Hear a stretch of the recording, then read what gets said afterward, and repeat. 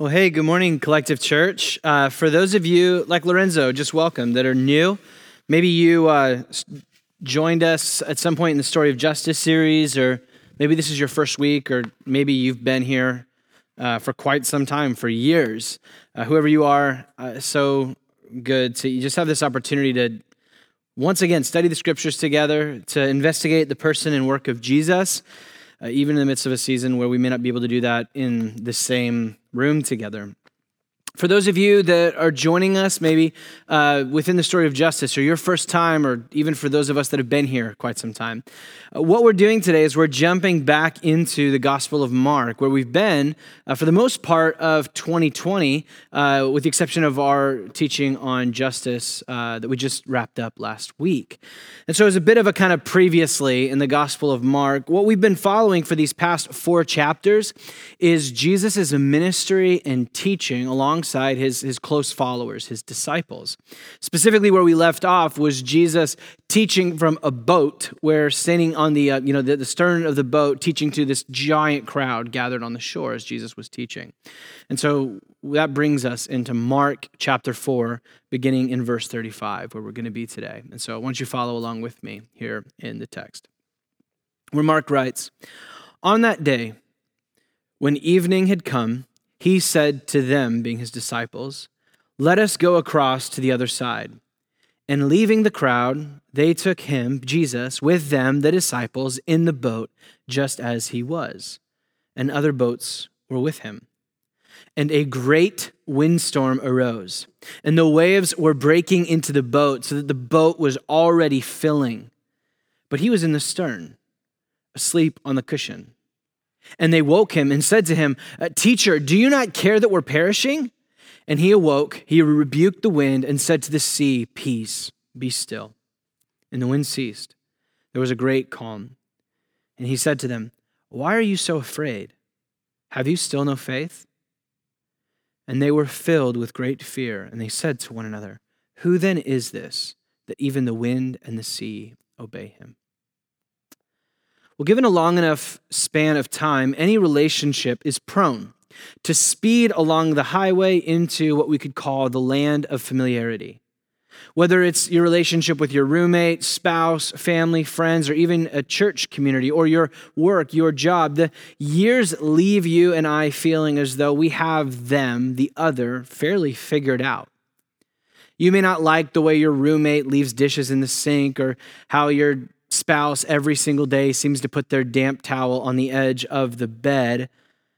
But at the same time, there's a safety in the fact that you now have learned to anticipate and expect dishes in the sink and damp bed edges. The land of familiarity feels safe within these relationships when we have these individuals fairly figured out. But at the end of the day, it ends up getting boring. Our relationships end up sliding into a form of cruise control, where we have found that whether our spouse or roommate or job or boss or community or friends, is that we can fairly certainly work the levers and get out the results that we need, the continuation of the relationship. This whole dynamic was true for the first followers of Jesus, those disciples as well, thinking that they kind of had him figured out after 1 to 2 years of following him. You know, he gets up, he teaches the parable. At first, maybe there were questions about these mysterious teachings, but once you hear it, you've kind of heard it. And how many times do you have to see someone exorcise demons or heal the blind person before it kind of just begins to get monotonous? Even employees at Disneyland sooner or later get bored of their jobs and the monotony of working in the world's happiest place. The same was true with you and me. Whether you're not a follower of Jesus at all, or you've been following him for decades, we can find ourselves in the land of familiarity, where we carry a sense that we kind of have Jesus figured out. Whether that's for you that don't identify as a Christian, you kind of have him figured out, and so we kind of just keep him at an arm's length distance. Yeah, good teacher, maybe bad teacher, good teacher, but bad application by some weirdos. But Jesus is kind of over there. Or you've been following for decades, and now you kind of shrug at the idea of prayer. You're able to talk about concepts like grace and resurrection and the Trinity with glazed over eyes. You love Jesus deeply, but you're not excited about him, not like you used to be anymore.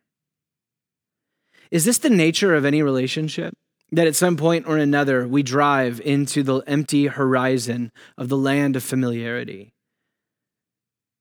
Are the options between just dozing off as we put our life, this relationship into cruise control, or at some point driving the relationship off the cliff and starting over with someone or somewhere else? Are the options between divorce and a loveless or just kind of a boring marriage, between moving to a new city or just settling into the blah of it all or this relationship?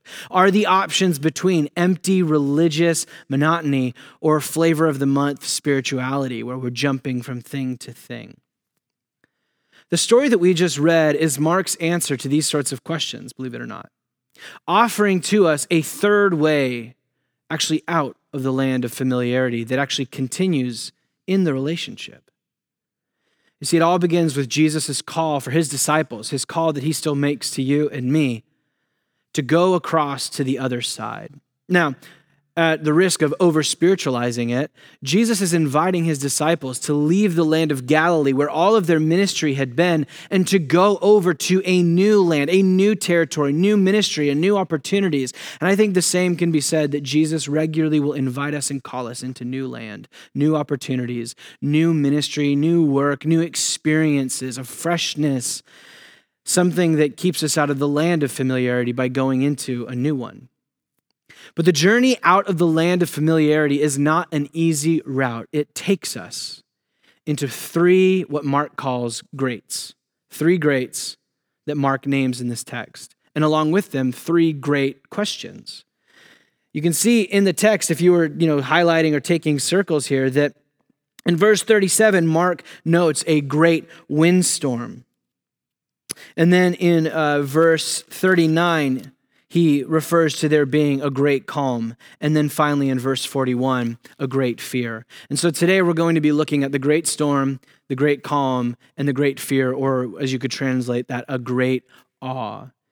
And in all of this, hoping to find a way out of the land of familiarity, one that doesn't mean that we just kind of cruise control our lives, and at the same time also doesn't mean that we walk away from Jesus, but we find a new perception.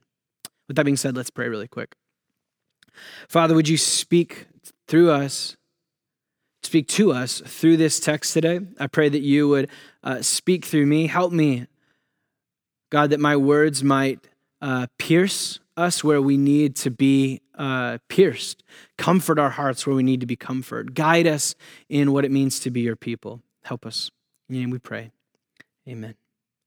And so as always, notes are there in the chat if you want to follow along, and those are helpful for you. But let's first look at the great storm, Mark's great storm. And so the story begins with Jesus and his disciples sailing across the Sea of Galilee out into the new land, out from the old familiar territory of ministry of Galilee into the other side. But along the way, a great storm arises. And in the midst of this storm, the disciples' boat is in danger of sinking quite quickly. Now, what's happening here is, on one hand, Mark is recounting the eyewitness accounts of the disciples as he was interviewing them and getting the stories. He's telling us something that genuinely happened.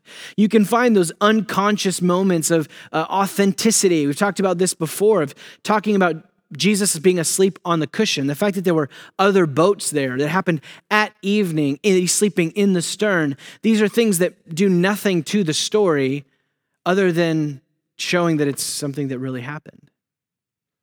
But Mark also invites us not to just read at a distance of that being an eyewitness account of way back then, but to enter into the story with our own lives and our own storms. So the question is, what storms are you weathering? All of you yell at the TV. It's 2020. What isn't a storm? What doesn't feel like another wave crashing against the boat and in danger of taking us down into the sea and into death? The waves continued week by week to be compounded against us. Some of these waves are large and universal, and it seems like it affects every single one of us. And some of them are focused and they impact just us alone, and they feel like they're ours to bear. These waves compounding against us leads to us all being more or less a complete and total mess right now. And anyone who tells you they are not is delusional or a liar. We are all scared, fearful, concerned, anxious, and that's what storms do. See, we are all desperately clinging to the ship that is our life in the midst of this storm, and we are slung in all directions until we are nauseated with anxiety. So the question would be, maybe as a time of meditation during this week, or even right now, if you're journaling, is just to ask the question, what are the waves that have been breaking into my boat? I would encourage you to write these all out. See them in front of you. Bring them to discipleship groups. Share them. See which ones you have in common and which ones you alone feel like you're facing, and to share those with someone. Over this past week, we've seen, past couple of weeks, we have fires here in California, the smoke that continues to come in. We've got hurricanes. We have the pandemic that continues to go, the sickness, the fear of infection that comes as we go out into the world. We've got an upcoming election and the national implications of what will happen in November. There is a political tension that continues to develop within our nation that feels like it's pulling it in half, and a hopelessness that comes about any kind of reconciliation in the midst of it. There are the waves of the racial injustices that we continue to see, of the shootings, of the violence begetting violence within this nation. Maybe on the more individual level, there are the personal waves of family or roommate tension, of pregnancy, of having a newborn, of suffering a miscarriage, of being locked in your house or apartment with the children that you have, of feeling locked in an apartment all by yourself and the isolation you feel. The waves of loneliness, the waves of working from home, or the waves of being at home without work, the waves of death, both in the statistic numbers we see and with family members over this past year and friends. Waves of depression and anxiety. The reality is you sit down and start to journal it, you're going to find a very long list. And that's the point. I think we need to grasp the full Doppler radar view of what this season and year holds for us. This storm is, and excuse me using a word that's been overused, an unprecedented experience in our relationship with Jesus. It's something that we're not expecting. And this storm brings out a question within each and every one of us. It's the same question as those disciples. Teacher, Jesus, don't you care that we're perishing? Each wave crashing against the side of your boat and mine slams us with the reality we are perishing. It is the rumble of panic beneath everything that leaves these disciples freaking out, and somehow Jesus is sleeping in. Doesn't prayer in 2020 feel a bit like this? Or really any season of distress? Every single time you kind of sit down and pray, maybe you don't cross your hands like that, but every time you sit down and pray in the midst of this year, it feels like you're trying to wake a sleeping God. In the midst of this perishing, it leads us with the question, Teacher, Rabbi, Jesus, don't you care about us? Whatever might have been said about Jesus on the safety of the shore by the disciples has now been washed away amidst this storm to reveal the deeper perception of who these disciples have figured out Jesus to be. Jesus, in fact, does not care about us. He is either powerless to help or careless and asleep. You see, before the storm ever reveals anything about Jesus, the storm uncovers something about you. Before the storm reveals something about Jesus, it always uncovers something about you. For the disciples, it uncovers that underneath all of their following Jesus and ministry with him over the past 1 to 2 years, at the end of the day, there was still panic and doubt and distrust of Jesus and fear and terror. And the storm washes away all the false image to show what's truly going on in their hearts. The disciples sound eerily similar to what Jesus called the rocky soil just earlier in chapter 4. He talks about this parable of the rocky soil, these people that when they hear the word, immediately they receive it with joy. They endure for a while, but when tribulation arises, immediately they fall away. It's like he's describing the disciples here. And so the question is not about the disciples here, but about you and about me. What have the waves of 2020 revealed about you? What has this year and the crashing of the waves shown you? Not in the beach shore image of what you look like when everything seems to be going well and safe. What is the you underneath all of it? When the terror of the storm and the waves wash away the makeup and we see you for who you really are. What have you found there? Distrust? Bitterness? Codependency?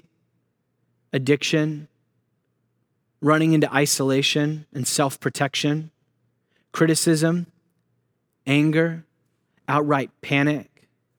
Chasing after little pleasures to just pretend that the world doesn't feel like it's falling apart. And so we self-medicate by looking at porn a couple times a week or playing video games or binging whatever's next on Netflix or cooking sourdough again and again and again until we have more bread than we need because that's the only semblance of safety. And I'm not against like self-care and all this kind, but there's a reality of asking the question, what's going on here? Does your Amazon cart and the fact that you've got boxes after boxes that continue to come through 2020 show that maybe the novelty and the newness of possessions is something that you chase after when everything's stripped away? Selfishness.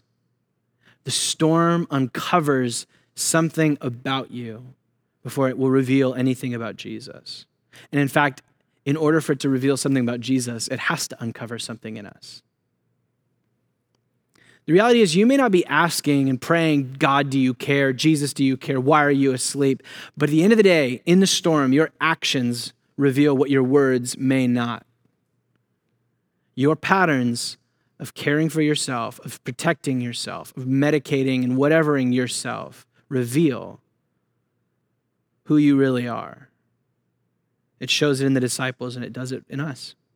And so in discipleship group this week, I would invite you and encourage each and every one of you, not simply to talk through the shared and individual waves of what 2020 has held for you, but in that to acknowledge and even confess in some cases together what the storm has revealed about you this year. To find as you do that we all are seeing a deeper side of us that we may not have seen if 2020 would have had better weather. You see, the storm uncovers something within you. But for those of us who call out to Jesus, it also has the opportunity to reveal something new about him. And we find this.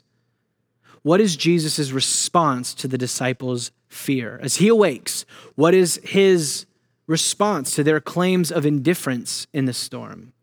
He awakes, he gets up, he walks up under the boat, and it says he rebukes the wind, and he says to the sea, peace, hush, be still. It's like God gets up, Jesus gets up and looks out over the waves and the lightning and the thunder and the wind and just shh, and everything goes calm.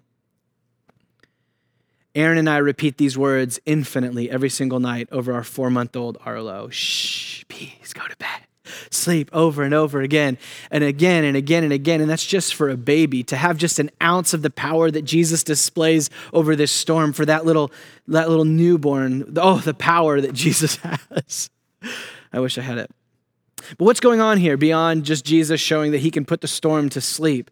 There is an eyewitness account here of Peter and the early disciples seeing Jesus' power that up to this point they had not seen. But even more than that, what's going on here? Jesus is giving us, Mark is presenting for us, a picture of what Jesus is going to one day fully do to all the storms of chaos and evil and sin and darkness in this world. We looked at this last week in the story of justice in Revelation 21 and 22. This also is a portrait and picture of what Jesus often brings in moments and seasons of our lives, when he brings a great calm, when he brings healing and provision and protection. But also, more important to us here today, this is also a portrait of what Jesus can bring, not just to the external storms, but the internal storms that we face within ourselves, that he can bring a great calm for us. What the Apostle Paul calls a peace that passes all understanding in Philippians 4. Now, this peace that passes all understanding, this great calm that we are able to have in the midst of the chaos storms of this year, this is not something that I've attained to. Not something I'm pretending to have figured out, and now you guys all follow me. What I am saying here is I believe the Spirit is inviting you and me and us together into an experience of a sort of calm that goes beyond what we're able to muster through our, fill in the list of the ways that we respond to the waves. A calm that goes deeper than what you're able to find just disappearing into Netflix each night.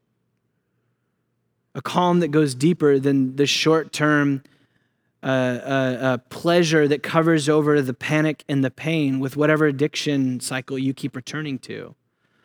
A peace that goes deeper than that peace and all the chemicals that fire in your brain when you smell that fresh baked sourdough out of your oven, whatever it might be. A peace that goes deeper. I don't have it yet, but I believe that it's there for us if we call like these disciples out to Jesus. And the good news of this story is that Jesus doesn't wait for you or for me to pray the perfect prayer before he answers. Did you catch that in the story today? They are panic-stricken. Clearly, they're afraid and lacking faith is what Jesus will say to them. And yet, Jesus does not wait for the perfect prayer before he answers, but he does, in a sense, sleep until the prayer is made. The good news of this story is that Jesus isn't waiting for you to pray the perfect prayer before you get involved. He answers our prayers from the deep place of our souls that are not or are often filled with panic and sin and mess. You see, your doubts, your lack of faith, your fear, your panic, your whatever it might be is not a burden or barrier to the presence and work of Jesus. He will show up. He will begin to show you a calm that you could not experience, but Jesus will also use this opportunity to do a deeper and greater work than just calming the storm. By asking you great questions, not in condemnation, but a Christ-led curiosity of your own heart and its inner working. The question being, why are you so afraid? Have you still no faith?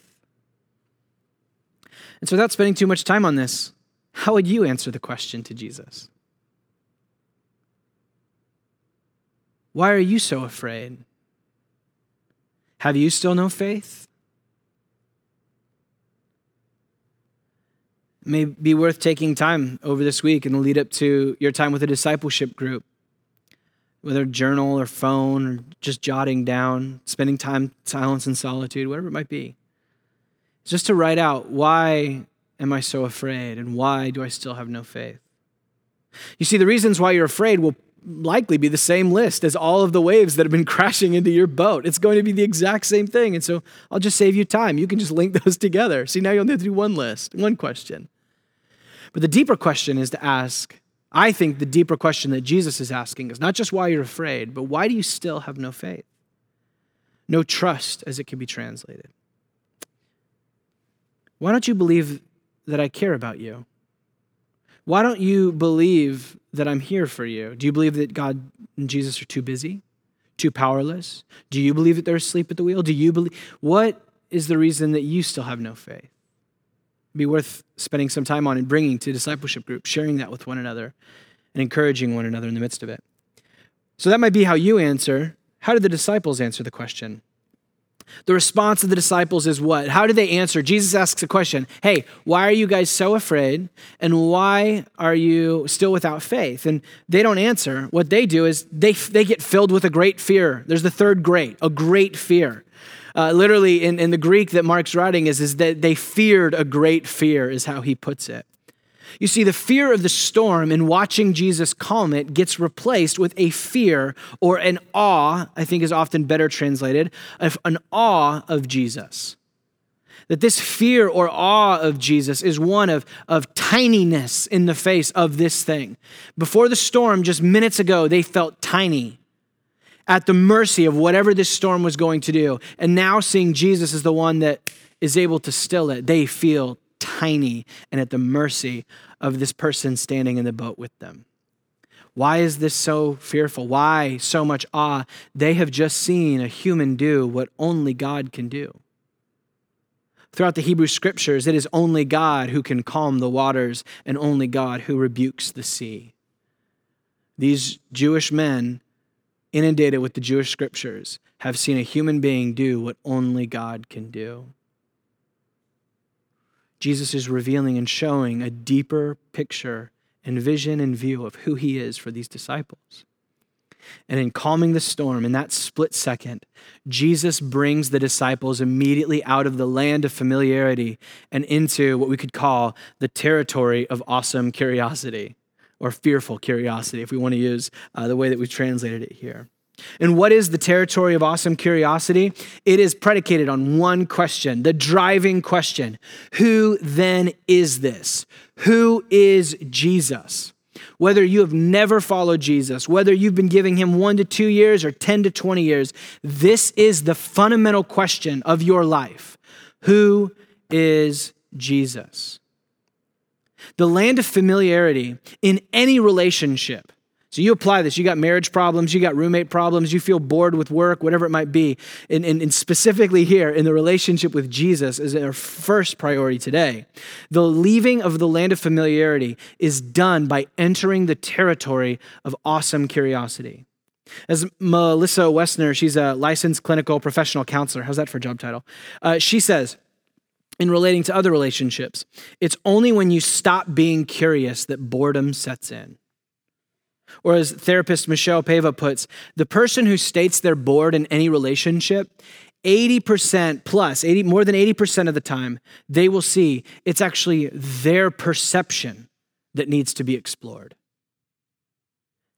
If this is true with your roommate and your spouse and your boss and your work and this community that we call the church, if this is true with your relationship, if you're bored with your children, if you're bored with yourself, how much more is this true that the boredom that you feel, the land of familiarity that you face with your relationship with Jesus is not that Jesus is wanting, but that you have just settled into figuring him out. As G.K. Chesterton put it, the greatest illusion is the illusion of familiarity. In the storms of 2020, my prayer is that we might shake off the illusions and figuring outs of Jesus that we have and enter into the territory of a greater curiosity. Because I believe that as we do, we will find the life-changing answers to those earlier 2 great questions. What were those 2 great questions? The first was, Jesus, teacher, don't you care that we're perishing? If we spend enough time meditating on the question, who then is this, we have the answer to whether or not God cares that we're perishing.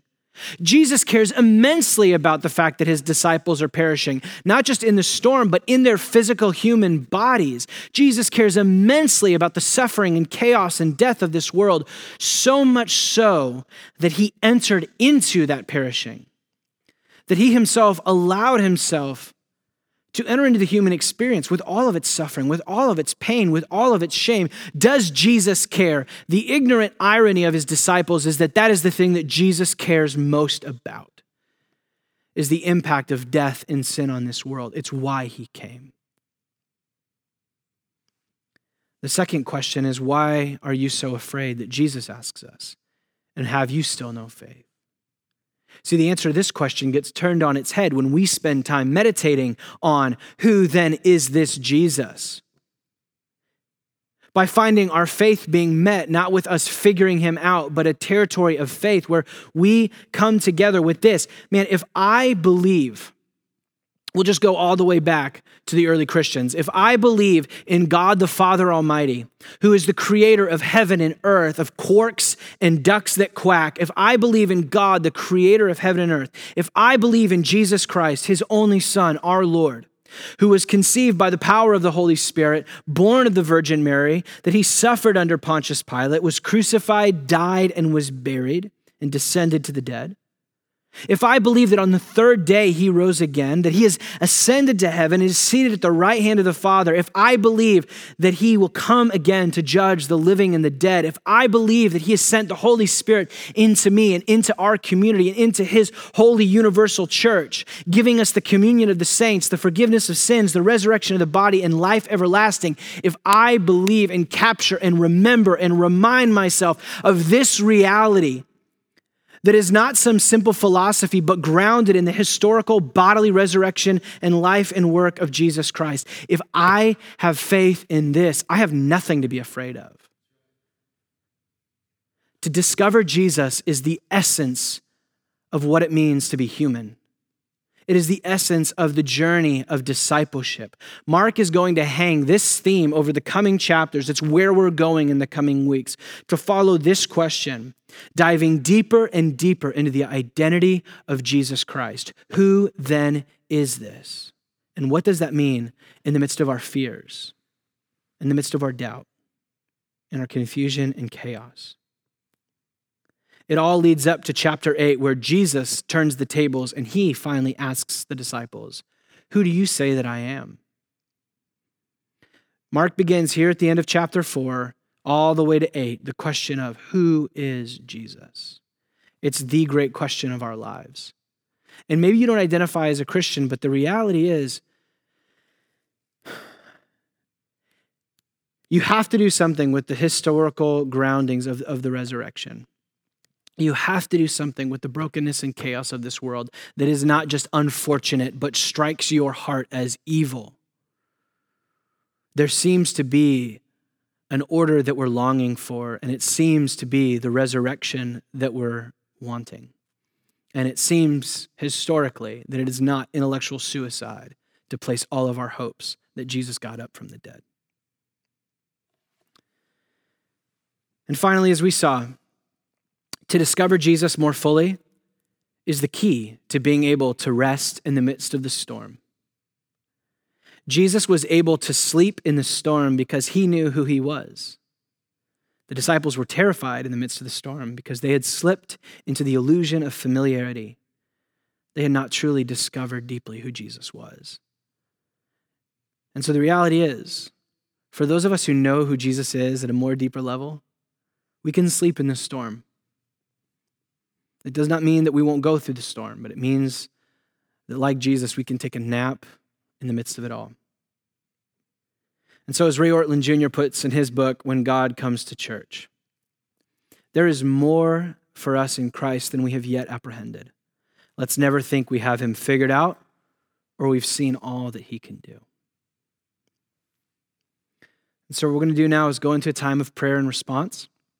I'm going to begin by just slowly praying over us a prayer from Liturgies from Hope, based out of New York, that is based on the text, the story that we looked at today.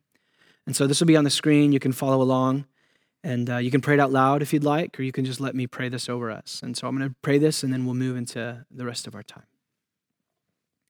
Remind us,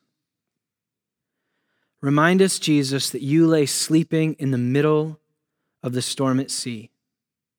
You are neither surprised nor distressed by the mounting chaos. You are not a God who panics. O Christ, who defeated the sting of death upon the cross, be near. Be near and calm the sea within us with one word, so that we may then comfort others with the same comfort you have given to us. Out of your loving kindness, you do not condemn our fear, but rather you call us into something far more magnificent, wild, glorious trust in the one who holds the whole world together. Amen.